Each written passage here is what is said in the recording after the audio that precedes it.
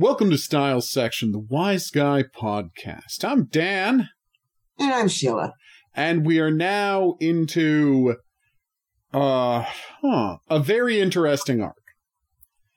An arc that I like, but I can say right now I think I know exactly why you don't like it. I think I can make that authoritative statement. And I mean, we'll talk about the politics of it in a bit, obviously. I mean, you can't not talk about the politics of this. This is all politics. This is all politics, and it's all America. But I think really is because at its core, Vinny isn't, how shall I put this in the right way?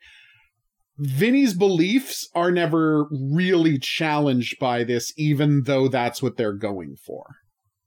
This is that, yeah, and we'll talk about that next week. As we go. Yeah, that's what we'll talk about next week. Because what happens, I mean, that's ultimately, like, I watched the two episodes we're talking about tonight. I haven't seen them for a while because this is not one of my favorite arcs. So, obviously, I get it. And so, I kind of start to lose, and I move on to the last arc. Lynchborough's so good. Yeah. So, but this, I will say this time, listening to it, because we're going to talk about it. Yeah. There are some very interesting things in this. I think the end kills it for me. Yeah, and that's what we're going to, but I mean, let's not jump right to the end. So No, but it was like the Il Pivot. Yeah. Problem. Anyway, let's just dig right into it. Yes. Yeah, let's just dig, because it is fascinating. I mean, in some ways, and all of the stuff that's being said, I'm going, the audience should be getting what they're trying to get at. Why can't Vinny? Yeah, I know. But anyway. Frank talks to him throughout this. I know. He keeps telling him he's entering a viper's nest. Well, I've been in the mafia stuff. We will get there. We'll get there. You're jumping ahead. I know. So no. What's important is how they start the episode. Okay. What's important is that it doesn't start with Vinny and Frank, because it goes back to the interesting theme that this show does of not being interested in surprising the audience. Because where do we start? We start with the villain of the Roger Lococo arc, who we've never met before, Leland Masters. Yes, we finally meet Leland Masters. Yeah, the guy who was the real villain pulling the strings throughout the entirety of that arc. And let's face it, in retrospect, we realize all of Mel Prophet's life. The CIA, well, not all of it, but the CIA for the past X amount of time had just been keeping him there so he would be useful at some point to help them steal something. And I mean, maybe they knew it was going to be fake Haiti all along. Maybe they decided it was going to be fake Haiti eventually, but Mel Prophet was always an asset, and he just never knew it. Yeah. Which again is what makes that show so that arc so fascinating in retrospect. Yes. All right. So we finally meet Leland Masters, and we find out that he's got a plan. And we find out working for him. Oh, yes, of course. Well, no, we've got Admiral Stryken, which is who Herb, who Herb reported to. So he was the guy. I mean, it's interesting because it works. It's pointedly working exactly like the Mafia worked, where you have a guy making all the plans, and then the guy who's the boss, and then there's a guy who is Admiral Stryken, who actually goes and makes the phone calls, right? Like, decisions get made, but the only one who hears Leland Masters talk about anything shady is one guy. Yeah. And that guy is the one who goes to talk to all sorts of other people, creating a plausible deniability, as long as that guy never flips on you. Yep. Yeah. And that was the what's it, Sammy the Bull situation, where they got Gotti the same way. If there's one guy who's in on all of your criminal schemes, when that guy turns, it's game over. Yeah.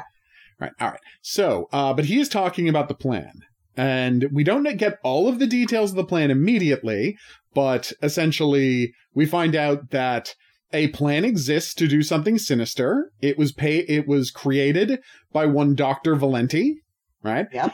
And they're going to use it to do something sinister, and Vinny's going to take the fall for that. And then and then in walks, the last time they'll do the thing that I always talk about, which is create just the greatest names for characters. The final example of that, DeWitt Clifton. Oh my God.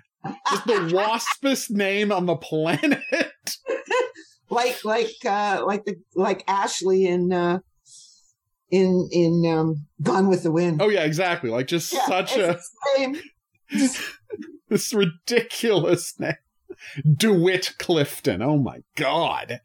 You know, you just the country club guy who's the guy in the Justice Department. And mysteriously, the head of the OCB is off on an extended training thing. Yes. Thus, and now DeWitt Clifton, who's just a guy who works at the State Department, has been put in charge of them. An assistant assistant to the Attorney General has been put in charge of them. And of course, we will see the Attorney General at some point. Interestingly, it's a different Attorney General, but of course now that actually does make sense within the world of the show, because Reagan's out of the White House and Bush is in at this point. That's right, there were two Bushes. Yes.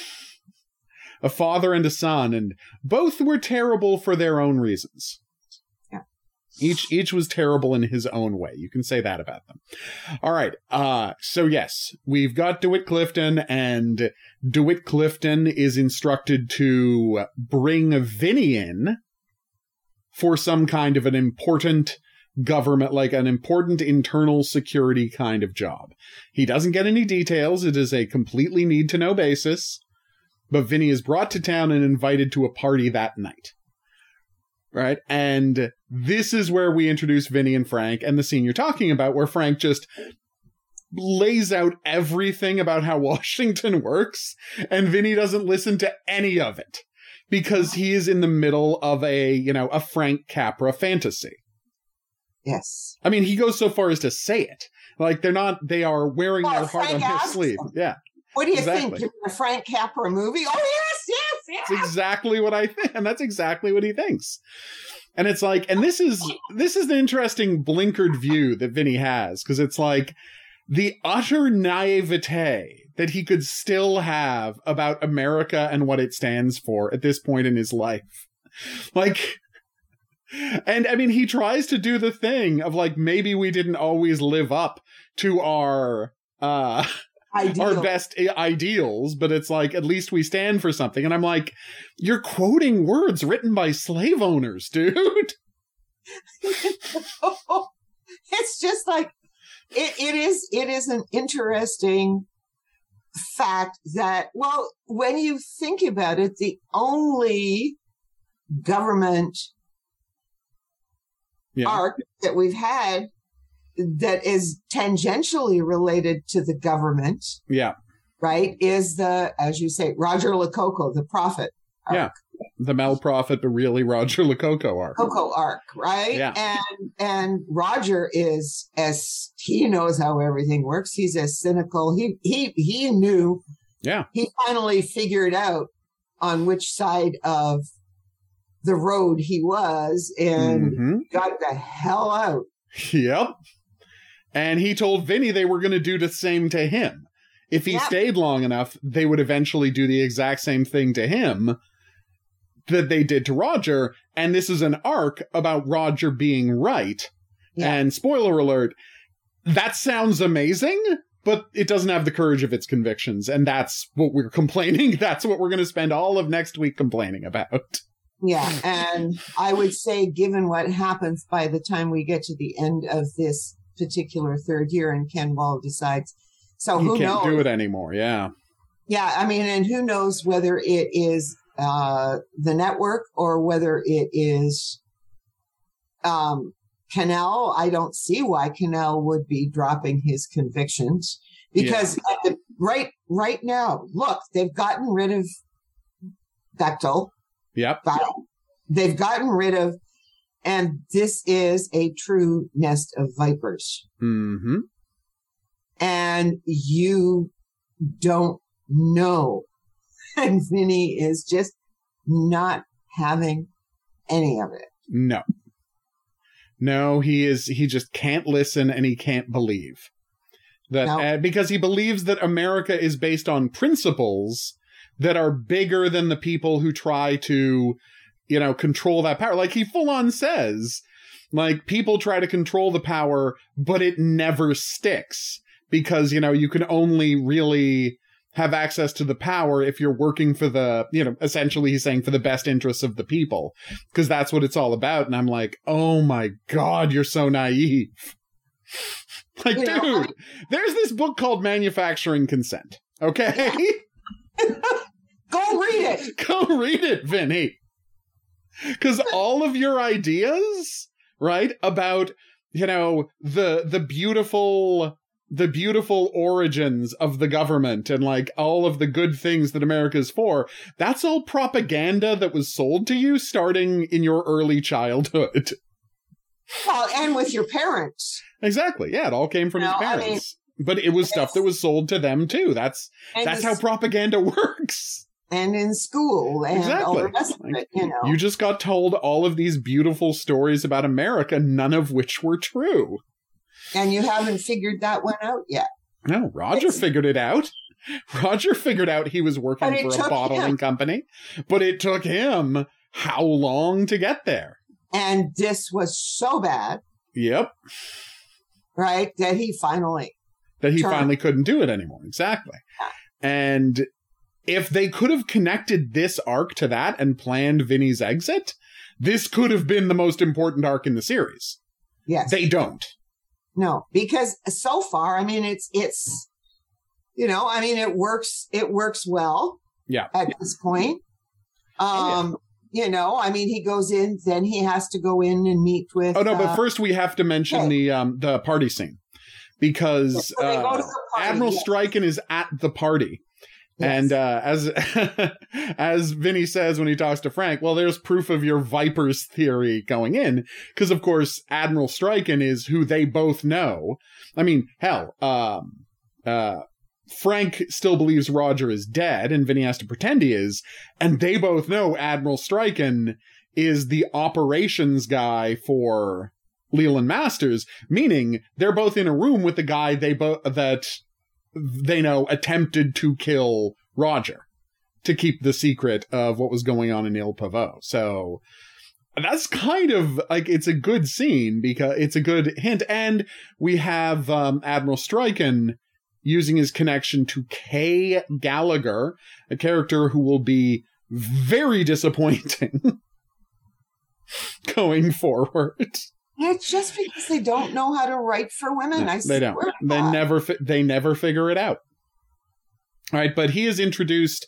Vinny is pointed out to her as someone who is worth getting to know and worth spending time with by Admiral Stryken, and he is clearly one of her sources on the Hill, right? Yeah. Someone she can go to for inside information because she is a lawyer who works for a lobbying firm that largely works for foreign governments who are looking to lobby America. Right? Yeah, so she runs. Yeah. And she runs it, yes. I say works for, she runs it. As we learn, all of the named partners are long since dead. Yeah. 2 dead and 1 in a rest home. And 1 in a rest home, exactly. But, as she says, America is built on worshiping, the people who are gone, worshiping the men who founded it. So, you want to have these long patrician, right? Connections. It's just like Rome. Yeah, just like Rome, in fact. Yeah. Almost exactly like Rome. Yeah, you want to be able to date yourself back to the Mayflower. It's that kind of thing. In this case, in Rome, you wanted to date yourself back to the overthrow of the kings. Well, yes, of course. But it's exactly the same kind of attitude. It's exactly the same idea. Yeah. It's like, who did my ancestors fought in the Revolutionary War, blah, blah, blah, blah, blah, that kind of thing. Yes, and my ancestors overthrew King Tarquinius. Yep. And we see the end and the beginnings of the Republic. Yeah, Yes, exactly. It's exactly the same. Yeah. And it's just there at the core of how Americans think about themselves.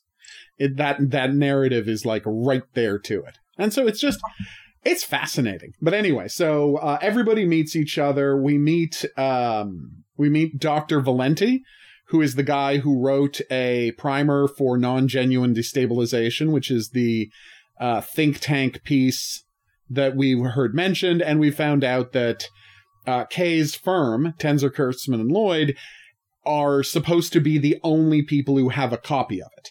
That is somehow important to this whole thing. Right, okay. Oh, and we find out that Mark, it was one of Dr. Valenti's students. Yes. And is still, like, thinks very highly of Dr. Valenti. Well, friend of the family. Close. Yeah, they're very close. He's a friend of the family. As he says, he was, like, at their house every week for potluck dinners when he was getting his degree. So yeah, he's extremely close with the family. And that is also key to what's going to happen next. And again, it shows how human essentially human connection is something that these kinds of plans don't predict for. Like people who make these elaborate plans like Masters is doing can forget that people aren't just pieces on a board that he is playing with. That people have their own motivations, and that can completely screw up a perfectly good plan you had. But that's somewhere we'll get. Because, and this is the key part, right? What happens after the party?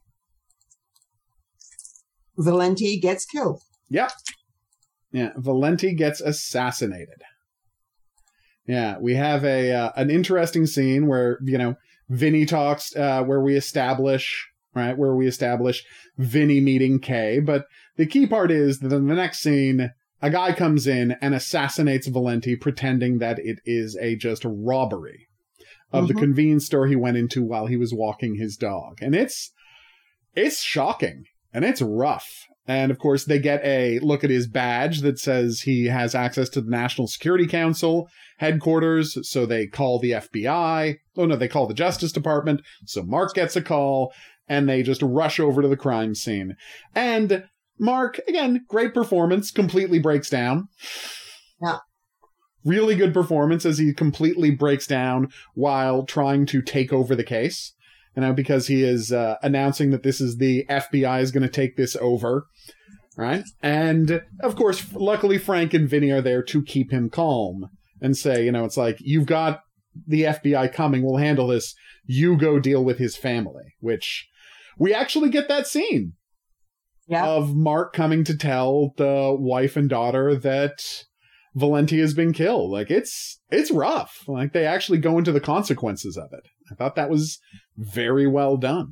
Yes, but at this point, nobody knows it's an assassination. Well, no, nobody knows yet. And the only reason they're looking into it so much is because he has a personal connection to Mark.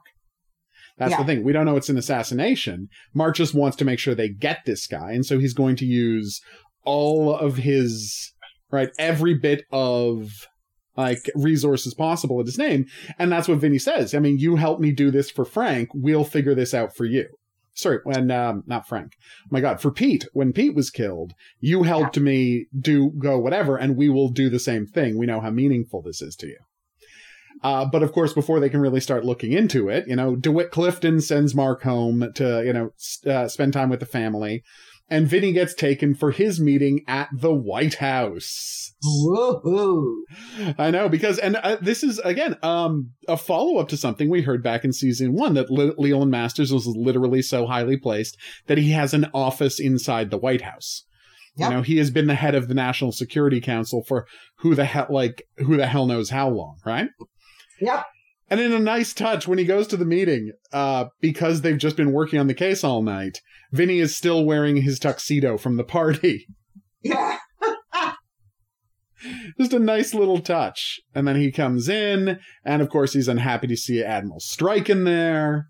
And Admiral Stryken's like, we need you for this job because you despise me, meaning that if you come to the same conclusion I did, no one would possibly say that you were in my pocket. I'm like, it's a nice pitch, But what I love about this scene is that Vinny doesn't believe him for a second.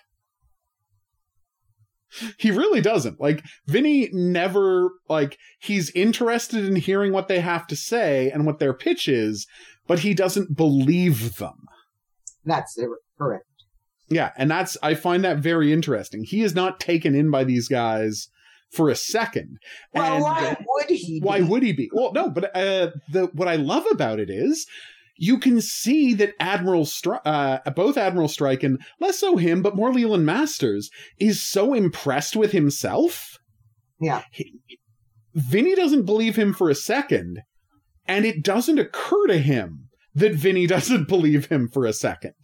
Oh, no. He thinks he can play Vinny.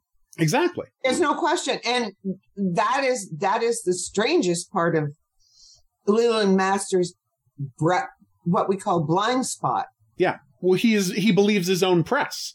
That is his blind spot. Yeah. And the thing is that Vinny didn't get to be bring down the commission. Yeah, the top man at the OCB by, like, being easy to dupe. Yeah. And, but, I mean, he's had his way for so long. Yeah. He's been there at World War II. He worked on he stayed the there Marshall Plan. The Marshall Plan. He's he's American military royalty. Yeah. And I mean, the thing is, when you've been giving people orders and having them follow them unquestioningly for that long, like, being someone who's in charge becomes like the core of your personality. Yep. Like, it would never occur to him that anyone wouldn't follow his orders. And anyone. He's at I mean, we will later hear that it's like the president does whatever he says. Yeah. Which, is a comment, by the way, for people who don't know about the political drama of the late 80s and early 90s, one of the ideas about Bush was that he was kind of a wimp who was led around by stronger people. And that is what they are, pointedly referring here. Think of Leland Masters, as a Alexander Haig type of figure. I mean, he's not the Secretary of Defense, but he's that type of figure with that type of influence over the government. All right. So, he gets the speech. They show him, they explain what the plan is. They say that we intercepted a package, and inside that package was a counterfeit plate for making, or just a pressing plate for making Japanese yen. And so he says someone is planning to create, hundreds of billions of yen and flood Japan with this perfect counterfeit yen, destabilizing their economy. That is what he says is going to happen, and he wants Vinny to find out who's behind it. And of course, Vinny, of course, says yes, because what is he going to do in this position? Not a whole hell of a lot. Like, he knows he's being set up, but if he goes along with it, he can at least hope to figure out what they're planning. So it's a completely logical thing for him to do, to say he's going to go along with it. Well, okay, I'm not sure that he knows yet that he's being set up. Well, no, you're right, not completely set up. Because remember, we're looking at 2 episodes. We are. And he honestly believes that Kate Gallagher is being set up as the fall person. Yes. Well, I guess what I mean by setup is he knows, not so much that he knows. Well, he knows there's something wrong because he knows this guy would never trust him, and he knows this is who tried to kill Roger, and he knows this guy would screw him if there were any opportunity to do so. So it's like, and that's the thing. You're right that he doesn't have any firm suspicions. He just knows this has to be hinky. And so it's just a question of how it's hinky, Yeah, it's because it is a world he doesn't understand. Exactly. I mean, that is even now, right? Yeah. Looking at this, like looking at these early 2 episodes, it is clear there are some things, and he's a fast study, but for whatever reason, not in government. Not when it comes to government. Well, as Frank says, it's partially because he believes all of these lies of government. Yeah. All of the lies he gets told. Yeah. And his focus was always on these big guys, right? Oh, yeah. And the music industry was fun. Yeah. You know, in that sense. And he was hired because his name was Terra Nova. Yeah. Because he would, because he would fit in, right? That's why. Like, he's a guy they could use to get what they wanted. And so he's always had the government on his side, and he has trouble accepting Frank's point of view, which is, the problem is, once you cross these people, they're the ones with the law on their side. And you're on the outside for the first time. But he knows something's up. They don't know what it is. Pointedly, they have no idea what's up. They just know something's up. And so they go and they talk to Mark, and they're like, we have to keep our heads down. Mark, go and work on this thing, but pretend you're not. Like, pretend you're on leave. Do not report to anyone but me. Okay. But what has happened is Mark is in the house. Yes. And he has gone through the computer. He has gone through the files. He has gone through disks. And everything is gone. Nothing. No work at all. While they were at the party, everything was deleted from his computers, and someone ran a magnet over just his entire file collection. So, yeah, obviously someone is trying to make something disappear. Yeah. But Mark does find a paper copy. Yeah. Or, well, no, Vinny, he first goes and looks. Yes. Like he goes to the library because Vinny says, no, you've got to stay home. Yeah. You can't have them know what you're working on. But find out what he was working on. So he goes to the library and starts going through the books, and he goes through the microfiche. And what I love is that it's like Valenti is such a good academic that he filed all of his papers with the university library. But it's like, because even if there was, because as far as anyone else knew, there was only supposed to be the copy that got kept at Tenzer, Kurtzman, and Lloyd. Yeah. Right? And that's what that was the one they only thought existed. But the problem is, Valenti was a good, solid academic, and he wrote a piece of academic work, so he put it on file at the university where he has tenure. And so Mark is able to just go through everything he wrote for the past X amount of time to find it. So yeah, that's a nice touch, where a little bit of, like, part of this gets revealed because of his habit of, because of his just the ingrained habits you get into as a professor. I did like that aspect to it. Yeah. Yeah, it's a nice scene. And so they find out the whole plan, which is dump a huge amount of money into Japan to do it. And of course, Mark reports this to them, and he's like, it's just a crazy plan. And then Vinny's like, yeah, it would be a crazy plan if Leland Masters hadn't handed me a counterfeit plate. Yeah. So this is actually happening. It's happening right now, and we have to figure out what to do about it. And then we get a very fun scene. It's not Where's the Money, which is the best scene. Yeah. Yes. But it's a really good breakdown scene. Because neither Mark nor Frank, or Mark in particular, can understand, because Vinny says, but the government, Masters, the American government is going to do this. The only people who could do this. No. What about private enterprise? These billionaires. Yeah. Right? Mark just can't believe the U.S. government would do this. And he'd have, like, it's all a conspiracy, that there would be a conspiracy and they would kill people. And it's like, Mark is even more naive than Vinny is.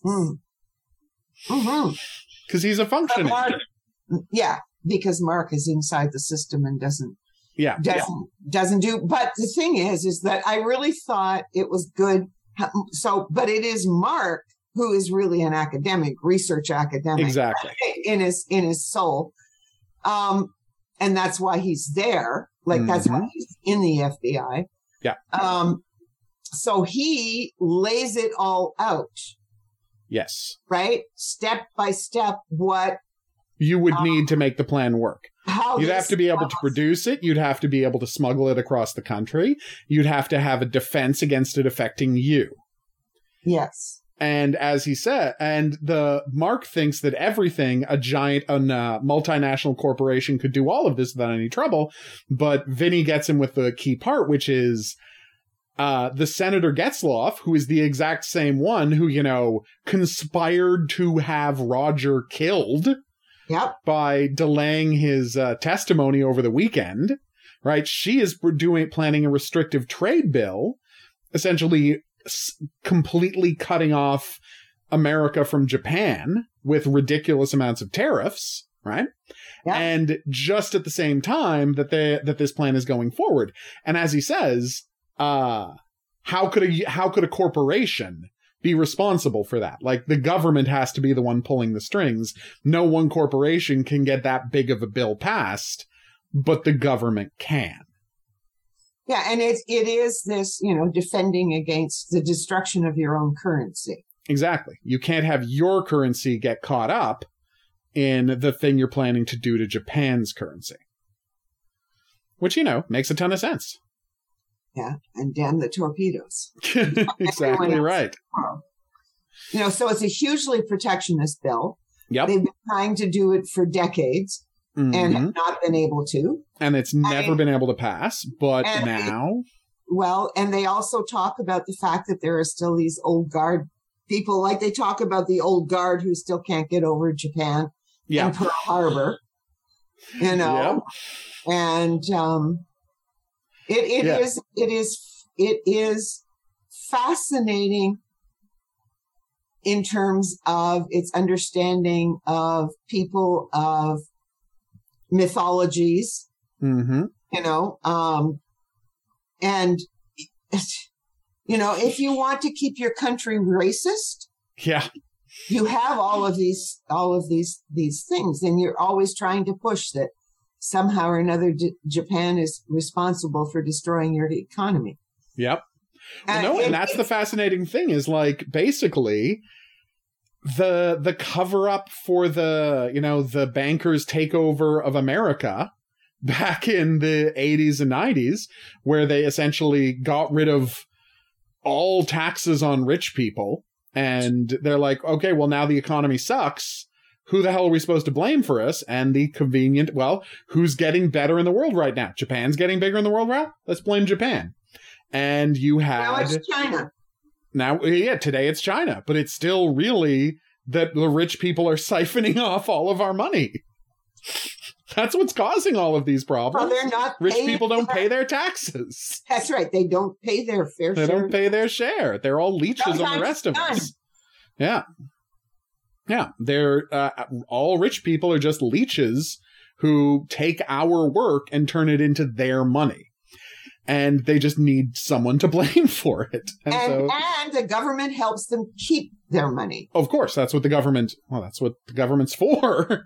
It's for keeping the current status quo operable.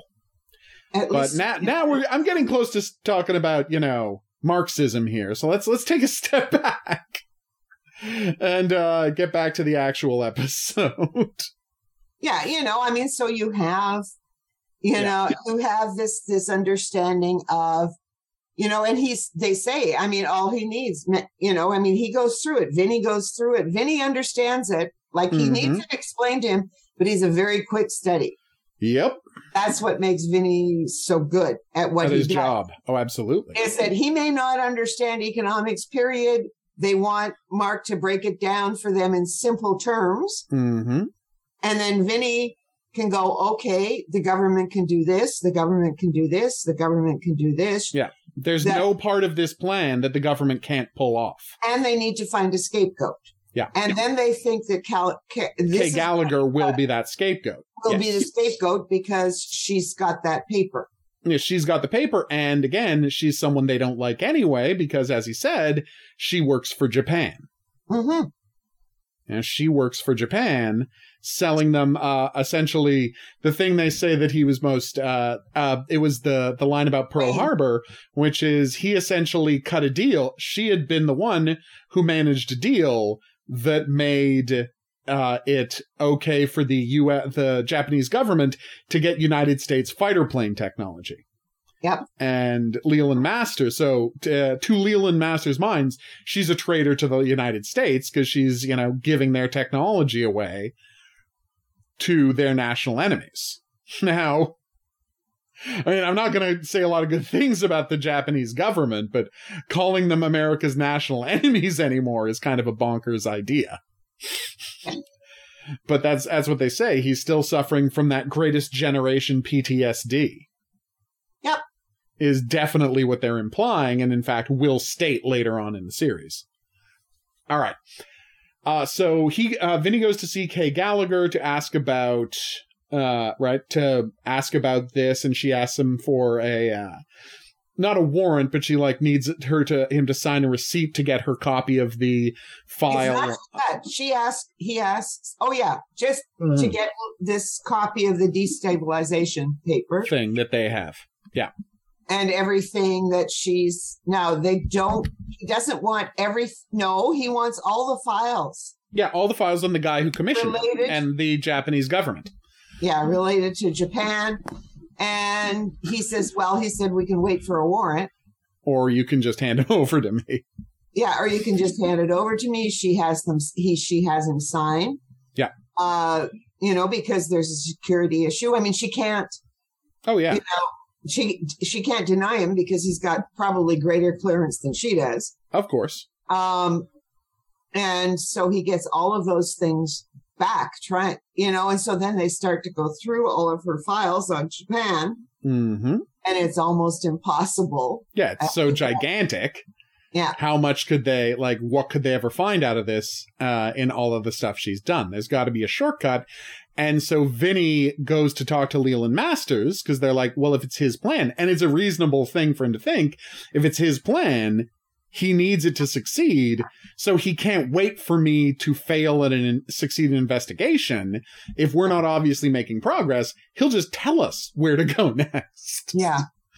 And it's a good plan. And so he goes and he talks to Leland Masters and he shakes Leland Masters' hand and says they're going to work together on this while, preparing to stab the man in the back at the first opportunity, which, of course, both of them are doing. Yes. Yeah. And the only difference is that one of them thinks he's getting away with something. Yeah. Well, the other thing that we missed, though, of course, is that Kate tells him that it was just a voice on the phone that commissioned this paper from Valenti. Yeah, that it was just like a guy, just some guy. Yeah, his name was Wilson. That was it. Yeah, his name was Wilson. He called up, he asked for a thing, and Valenti thought it was crazy, but as he said, if a check shows up, I'll write the paper. Let me know. Yeah. And as she says, a check showed up, a guy came, a courier appeared to collect the paper, and that is the entirety of her involvement with it.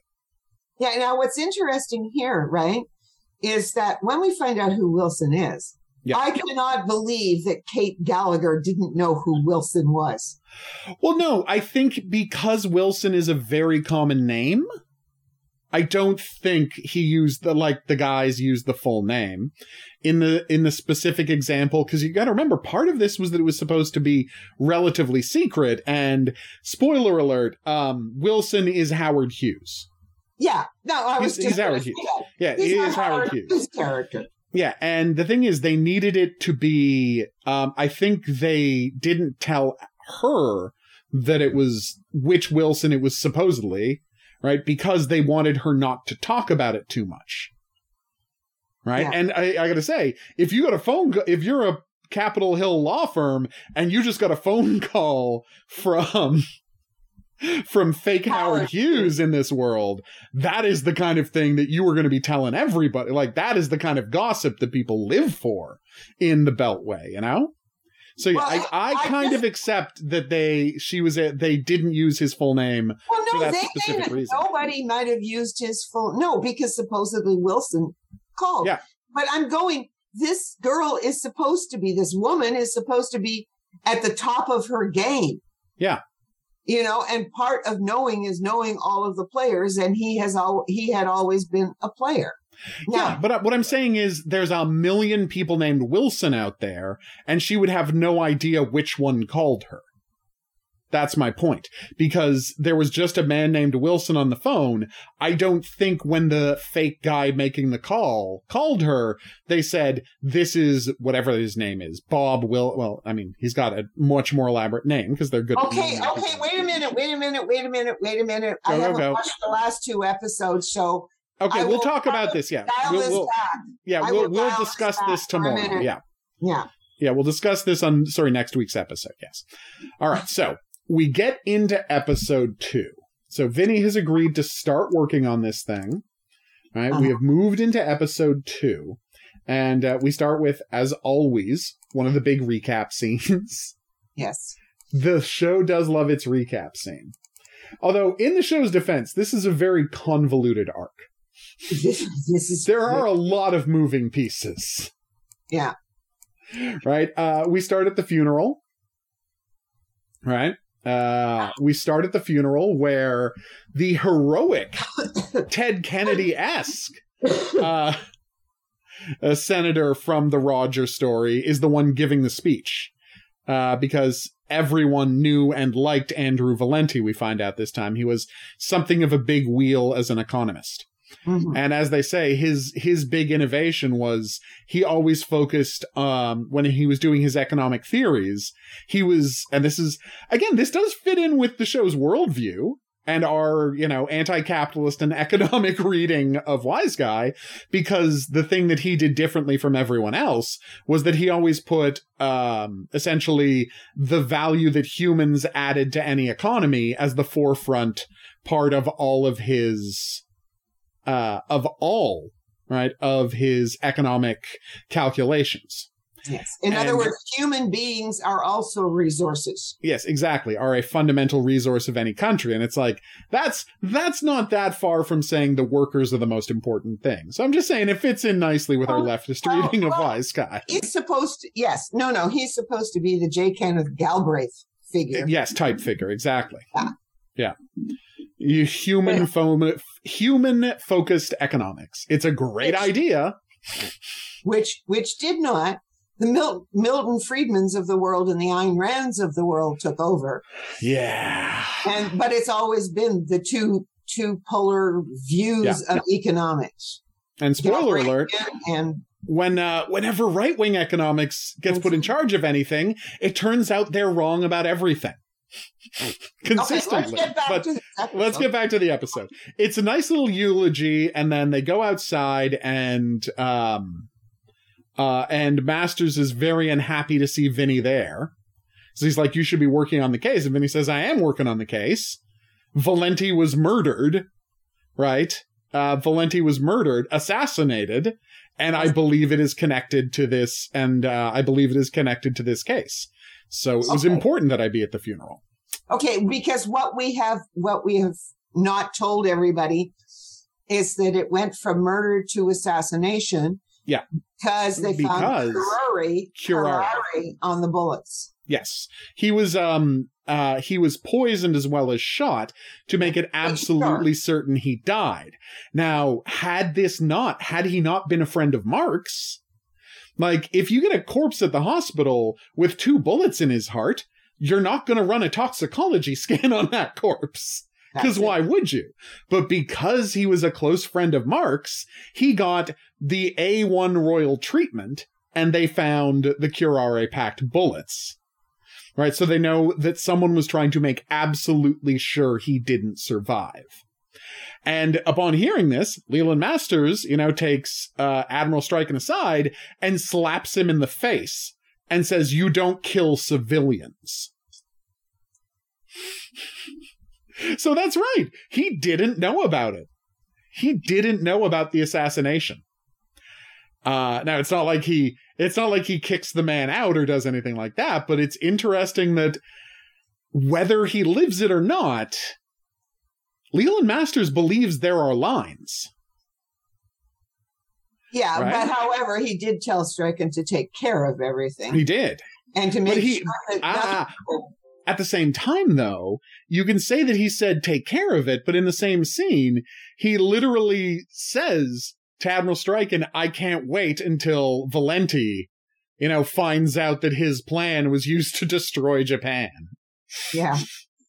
So he is clearly picturing a world in which Andrew Valenti is still alive and finds out about this.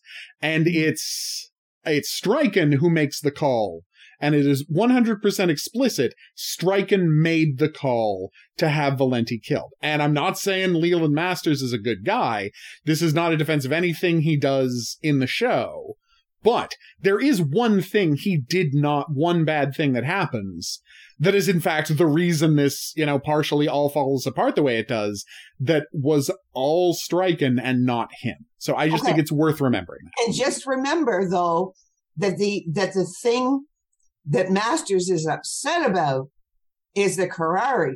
Of course. Because he says none of this was supposed to come back to us. None of this. Yeah.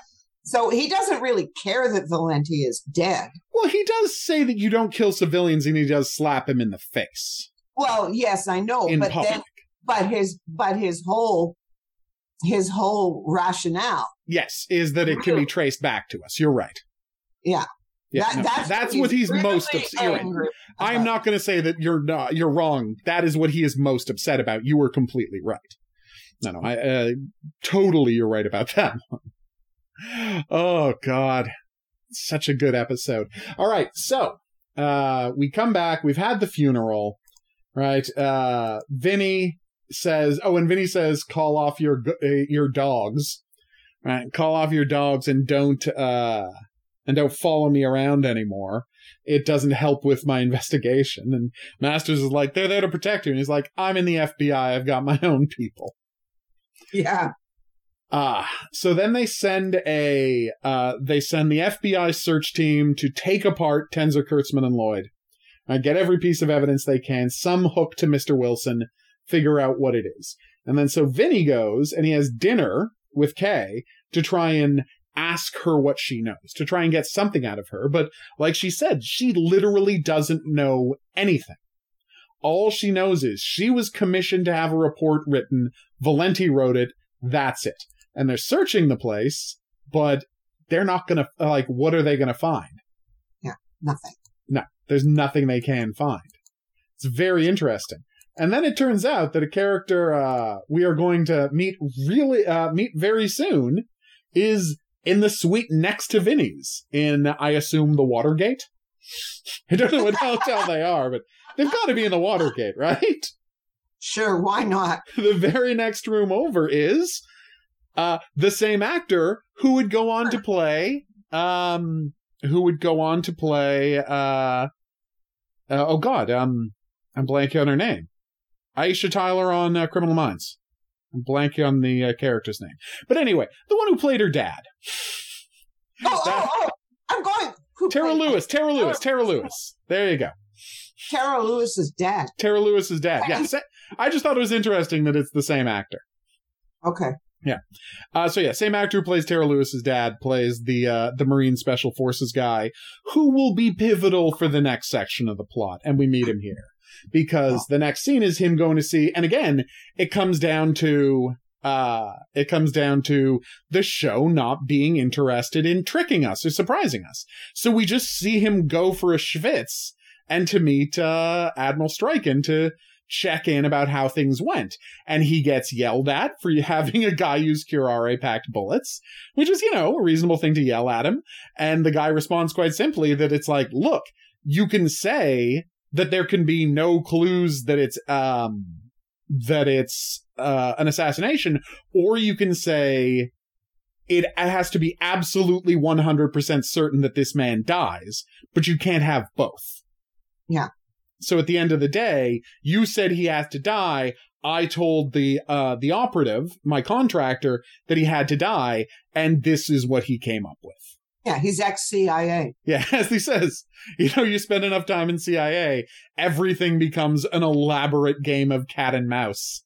So it's like with these trick bullets and things like that. It's all this extra nonsense that gets added to what should be a very simple job. So it's like, yeah, that's just the way covert ops works. It becomes second nature at a certain point. So yeah, good scene, very good scene. And we get actually something that's really important at the end, where as Stryken is walking out, he tells the guy, you know, just hold on, you're going to get new orders. Just wait until we know what we need you to do. And in a moment that's going to be very important for the character later, because this show sets everything up, as he's walking out, as Stryken's walking out, because somebody else comes in and he doesn't want them to be seen together, he refers to him as, you know, Major on the way out. And the guy walking in is like, oh, you're a Major in the Army? He's like, no, Marines. And he's like, you know, and it just tells him, yeah, good man. And then you get a look on the guy's face that he's not comfortable being complimented for being in the Marines. Yeah. Because, and I mean, we know, we'll find out later what that's about. But again, it's like what we were talking about with Albert the other day. They're obviously full on telling people every bit about their character and what's going on with their characters, you know, the first day they're on set. Because this guy plays something on his face here that's actually vitally important later. And if you hadn't had this moment with the other guy in the Schwitz, there's something that's going to happen later that might have seemed contrived or too easy. Does that make sense? Yep. Okay. So you know what you know what I'm talking about. Like, yes, as if you didn't know what I was talking about. I know what you're talking about. Yeah, you know what I'm talking about. All right. So let's get to it. All right, so that scene's over. Right, that scene's over. Has slapped Vinny one side over the other. She doesn't want to listen to Vinny. Vinny has tried to tell her she is going to be made the fall guy for this. Yeah, and what I love is it's like her first thought is, "Are you threatening to like implicate me in an assassination?" He's like, "No, I'm telling you, someone is doing that."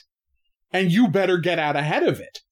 Yeah. But it's like, she can't believe she doesn't have, you know, power in this situation because she's been, as a powerful lobbyist, she's been used to having power in these situations for so long. She can't believe she would be blindsided like this. Mm-hmm. Yeah. And so even she's being naive. And then we get into what it's about because they go see the heroic senator. And explain to him what's going to happen. They're going to attack Japan, right? And the only way to stop it is for you to kill the trade bill. And he's like, I'm not in a position where I can kill the trade bill. They're going to have their 51 votes, right? They're pulling arms all over the place. And as he says, being against Japan is good politics right now. Well, no, the funniest line is, though, when they tell him the plan. Yeah. And Mark says, crazy, isn't it? He said, it's absolute lunacy. Why wouldn't I believe it? I know. Yeah, it's like, yes. He hates Masters, and he knows that this is the kind of insane thing Masters would do in his, you know, trying to be in charge of the world. Mm-hmm. And then we see Masters and Senator Getzlaf in bed together, and they're planning how they're going to be manipulating and controlling all of the various people whose arms they have to twist for this. A nice little scene, you know, because like literally, you know, corruption under the sheets part, right? Yeah. They want to show every level of this corruption and make it absolutely clear that in every way these people are bound up and corrupt. And, you know, if they're a romantic couple, it makes it easier to understand why she would, you know, be along with his plan to murder Roger that time. Oh, sure. Of course. Yeah. And so two crazy ideologues. Oh, absolutely. And so then we get a scene where Mark and Frank and Vinny are working on it in the basement, and Cliff comes in, DeWitt Clifton comes in to try and find out what's going on because, you know, he's supposedly in charge. And Vinny's like, no, sorry, this is a National Security Council matter. And you don't have clearance to hear anything we're talking about. You need to know, and you don't need to know. You told me.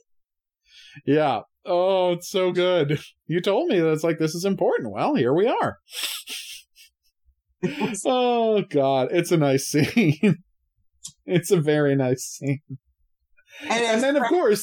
please. And Frank says? I was going to say, and then Frank says, I always wanted to do that.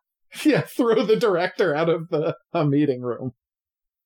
And then so Cliff, being a mediocre white man in the most definitive way possible goes to talk to the supervisor and complain about Vinny. And complain about the fact he's being shut out, which makes him suspect that there's something, sinister going on. And it's great because all it takes to shut him up and get him to stop worrying about this is making sure that he's invited to a dinner that night. Yes. Because again, for him, it's all like social position and it's like position in the government and social climate. Like that's why he does this. It's a good scene. Oh yeah, I'm not gonna complain. Yeah. It's a very nice scene. And then, of course, Leland finds out that Leland is extremely pissed off that he's not being reported in, so he doesn't know that the plan to frame Kay is working. And so he just says, screw this, and just goes down to the FBI, to the Justice Building, and demands to be let in. And Vinny says, don't let him in. It's no different. Like, he's not cleared for this building. He might be on the National Security Council, but this is the FBI. He doesn't have a right to be here. Okay, what you've forgotten. Sorry, what I've skipped over. Yes. Yes, what you've skipped over is an important part of this plot. They have found out where the package was mailed from. Oh, yes. To be clear. Well, yes, I'll make that clear. So he demanded, what Vinny demanded was that they get, right. What Vinny demanded was that they get the package that it was mailed in. And so they're able to find out that the paper was from a grocery store bag from a very small local chain that's only in 3 states.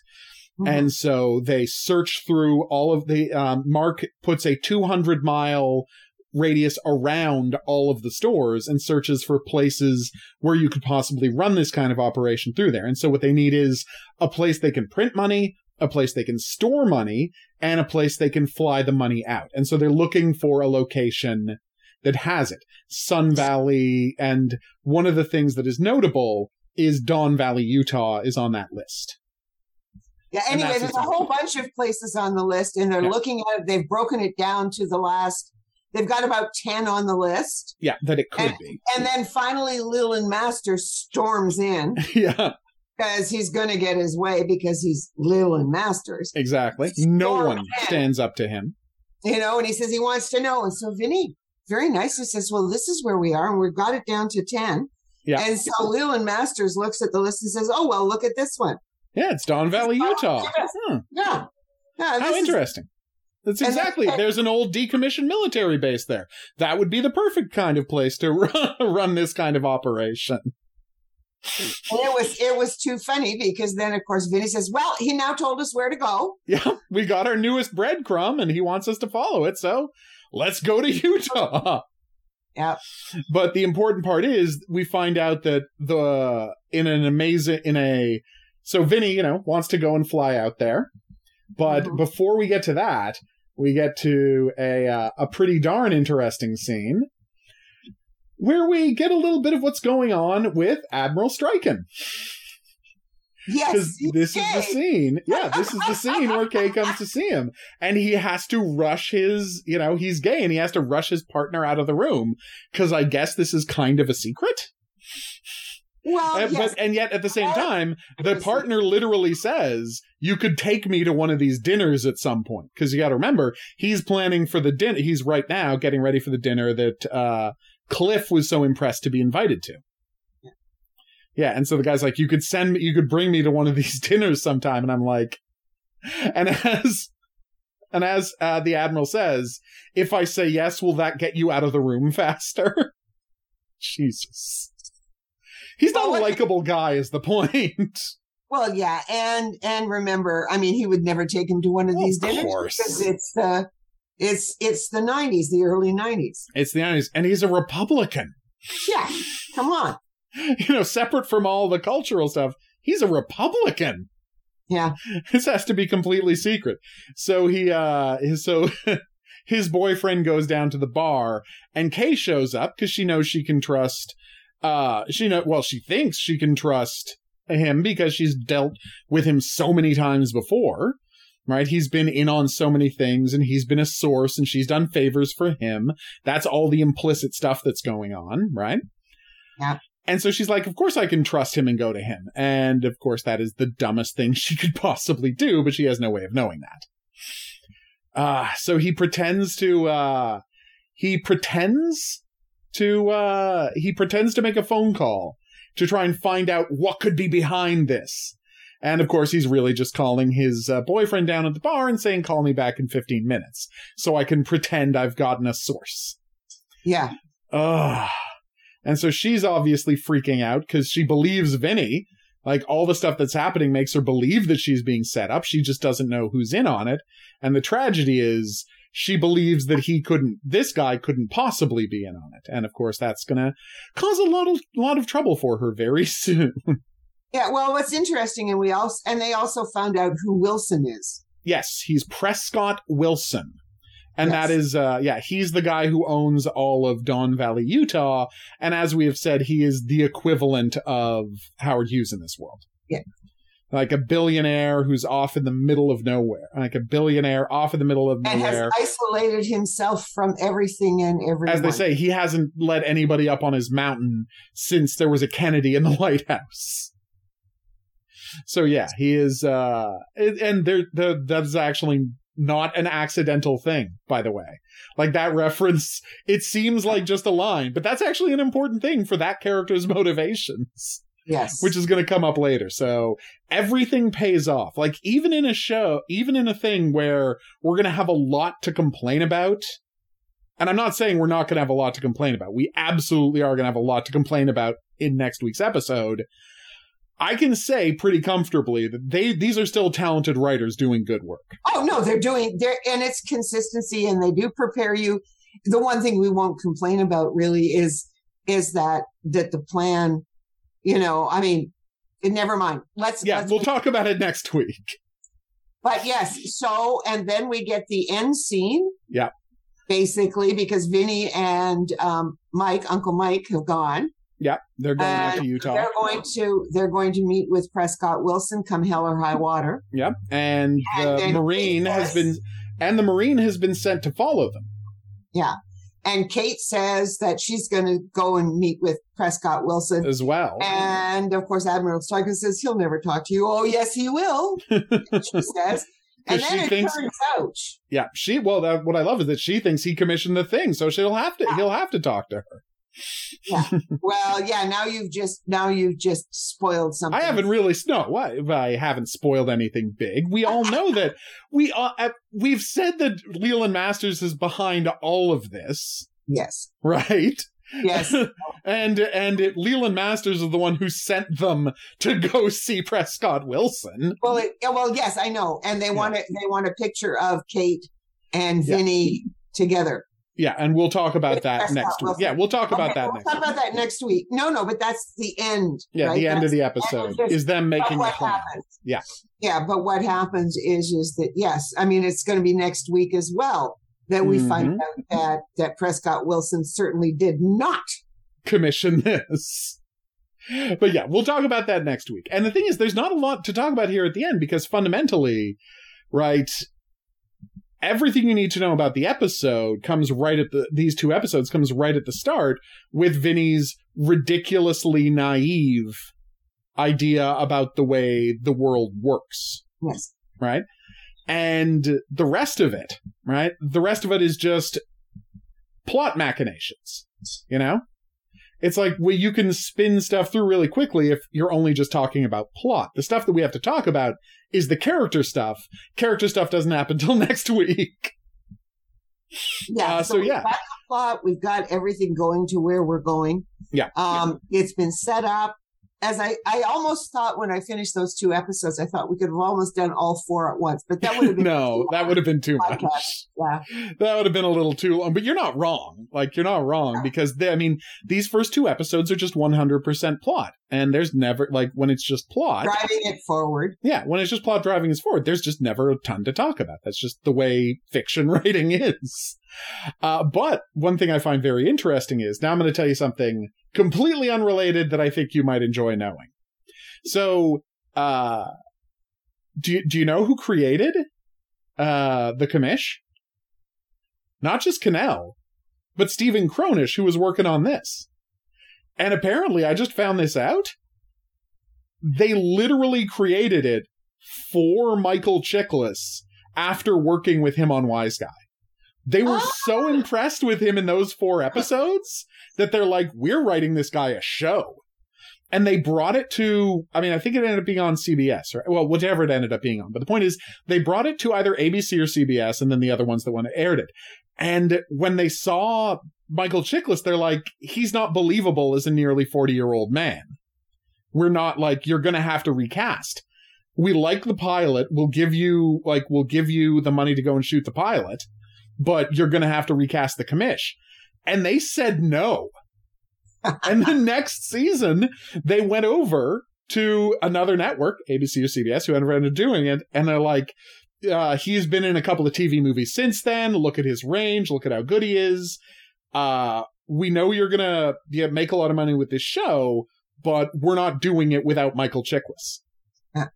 So yeah, like that actually was in the same way that Robert Davi got the show Profiler because he had been on Wise Guy. Michael Chiklis got the show The Commish because he had been on Wise Guy. Well, it is fascinating how all of that works, right? But Cannell, of course, had so many irons in the fire at all times. Yes, he couldn't have cared less about money. No, in that sense. Yeah, he was always pitching show after show after show after show. Yeah, he always had these ideas, and it started with the Rockford Files. That was biggie.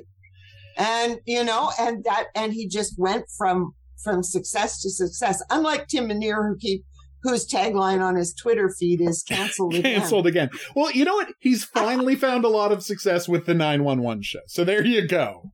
So there you go. It took Tim Minear this long, but he finally got himself a hit big enough that it got a spinoff. So congratulations, Tim Minear. Yeah. But yeah, no, he was a guy who had, you're right, show after show after show canceled. Yeah. Quality shows, wonderful shows. Genuinely high quality shows. We've talked about some of them on this. We've been very open about our feelings about the inside, in point of fact. Yes, and Tim Minear actually responded, to our comment, your tweet about it. Exactly. Yeah. So, but yeah, so the point is, yes, like, if nothing else, Wise Guy was the incubator of all of the best, not just television shows, but the stars of those television shows too. Yeah. Like they're the one, like this show is the thing that like created prestige television. And it feels great to be able to go through it. Mm-hmm. Probably. And I was going to say, and probably created, now I'm blanking on his name, Mel Prophet. Oh, God, Kevin Spacey? Yeah, no, I don't know that Kevin Spacey gets the parts he gets without having been on Wise Guy. He was on Unsub, and that was a brilliant, that got him his arc on Wise Guy. And, no. Unsub was after. It was because he was on Crime Story that he got Wise Guy. Okay. Because remember, Kevin Spacey was a last-minute addition after they fired Gary Cole. Yeah. Why they fired Gary Cole, we don't know. I guess it's one of those great white whales where I'm like, I need to see the footage they shot from Independent Operator with Gary Cole as Mel Prophet. And why didn't it work out? Yeah. Yeah. It's so fascinating. There had to be something. Cannell had to have some idea of what he wanted, and Gary Cole just wasn't right for it. To give it. Yeah. Yeah. I know. I'm so curious. Well, he's very nice on NCIS now. Honestly, do you know what it might be? What? Gary Cole's too tall. It could be just that it's like, because there's this fascinating... there's no balance, right? Yeah. Where it's like, because the whole thing that goes on and on with... Mel Prophet is such a slight man and he wields so much power that there's this, but then he can break down so completely. And, you got William Russ and you got Ken Wall, who are these big, tall guys. And if Mel Prophet was just another big, tall guy, well, you wouldn't have this dichotomy happening with the character. Like, it could be he was just too physically imposing. Because Gary Cole's a tall dude. And physically imposing. He really is. Anyway, I have no evidence. That is one thing I suspect, though. I suspect that it was like they loved his because if you think about it this way, when you're getting a part like this, it's not like you read with the other actors. No. Because they're busy making the show. Like Gary Cole would have been cast based on a series of auditions for the casting director and then the canal and then the network. And then when they all get out there on the set and start shooting, you could realize he just doesn't look right on film. Yeah, he doesn't look right. Yeah. And they didn't realize it until they all got out there. That is a possibility because we know Gary Cole's a great performer. I mean, like the year after he lost that job, he was on Midnight Caller, which is this incredible performance week after week. That Midnight Caller. Yeah. In fact, I was talking about somebody, Gary Cole, and actually somebody else. I can't even remember who it was. Yeah. Midnight Caller was the first thing she said. Yeah. Yeah. Oh yeah. Such a good show. So hard to find. Oh, impossible to find. Then again, I've now, like, all of Bakersfield PD's on YouTube, so maybe Midnight Caller's not that far behind. You just have to find their VHSs. There have been one or two episodes, but they were really bad, so they had to have been. I mean, the only way to get even a good transfer is if somebody has recorded it on, like you could do 2 hours on a tape, or you could do 6 hours. 6 hours or 8 hours. 8 hours, right? So if you did it on 8 hours, then it's completely low quality. Yeah, but if you did it on SP and it was 2 episodes per tape, there are people out there who did that and have them. Yeah, I mean that's how there's an archive. Midnight Caller. If it's somewhere, get it. All right. We don't have it. We don't have it. We'd love to see it. All right, so we're going to call it there. I want to thank everybody for listening and say, if you have any questions, if you have any comments, if there's any profiling-related fiction you'd like us to check out, please drop us a line at profilingcriminalminds@gmail.com. We would love to hear from you. If you're listening to this on some sort of an app or podcatcher, please rate and review the show. That is how people find it. New people, anyway. You already know where it is. We'll see you back here on Tuesday for the next episode of Vincenzo. And of course, we will be, which I hope you're enjoying as much as we are. And of course, we'll be back here next Wednesday for the next episode of Style Section as we continue barreling through season 3 of Wise Guy. Yeah. The last gasps of the show that was Wise Guy. Yeah. All right. We'll see you back here then, but until then, au revoir. And have a good week.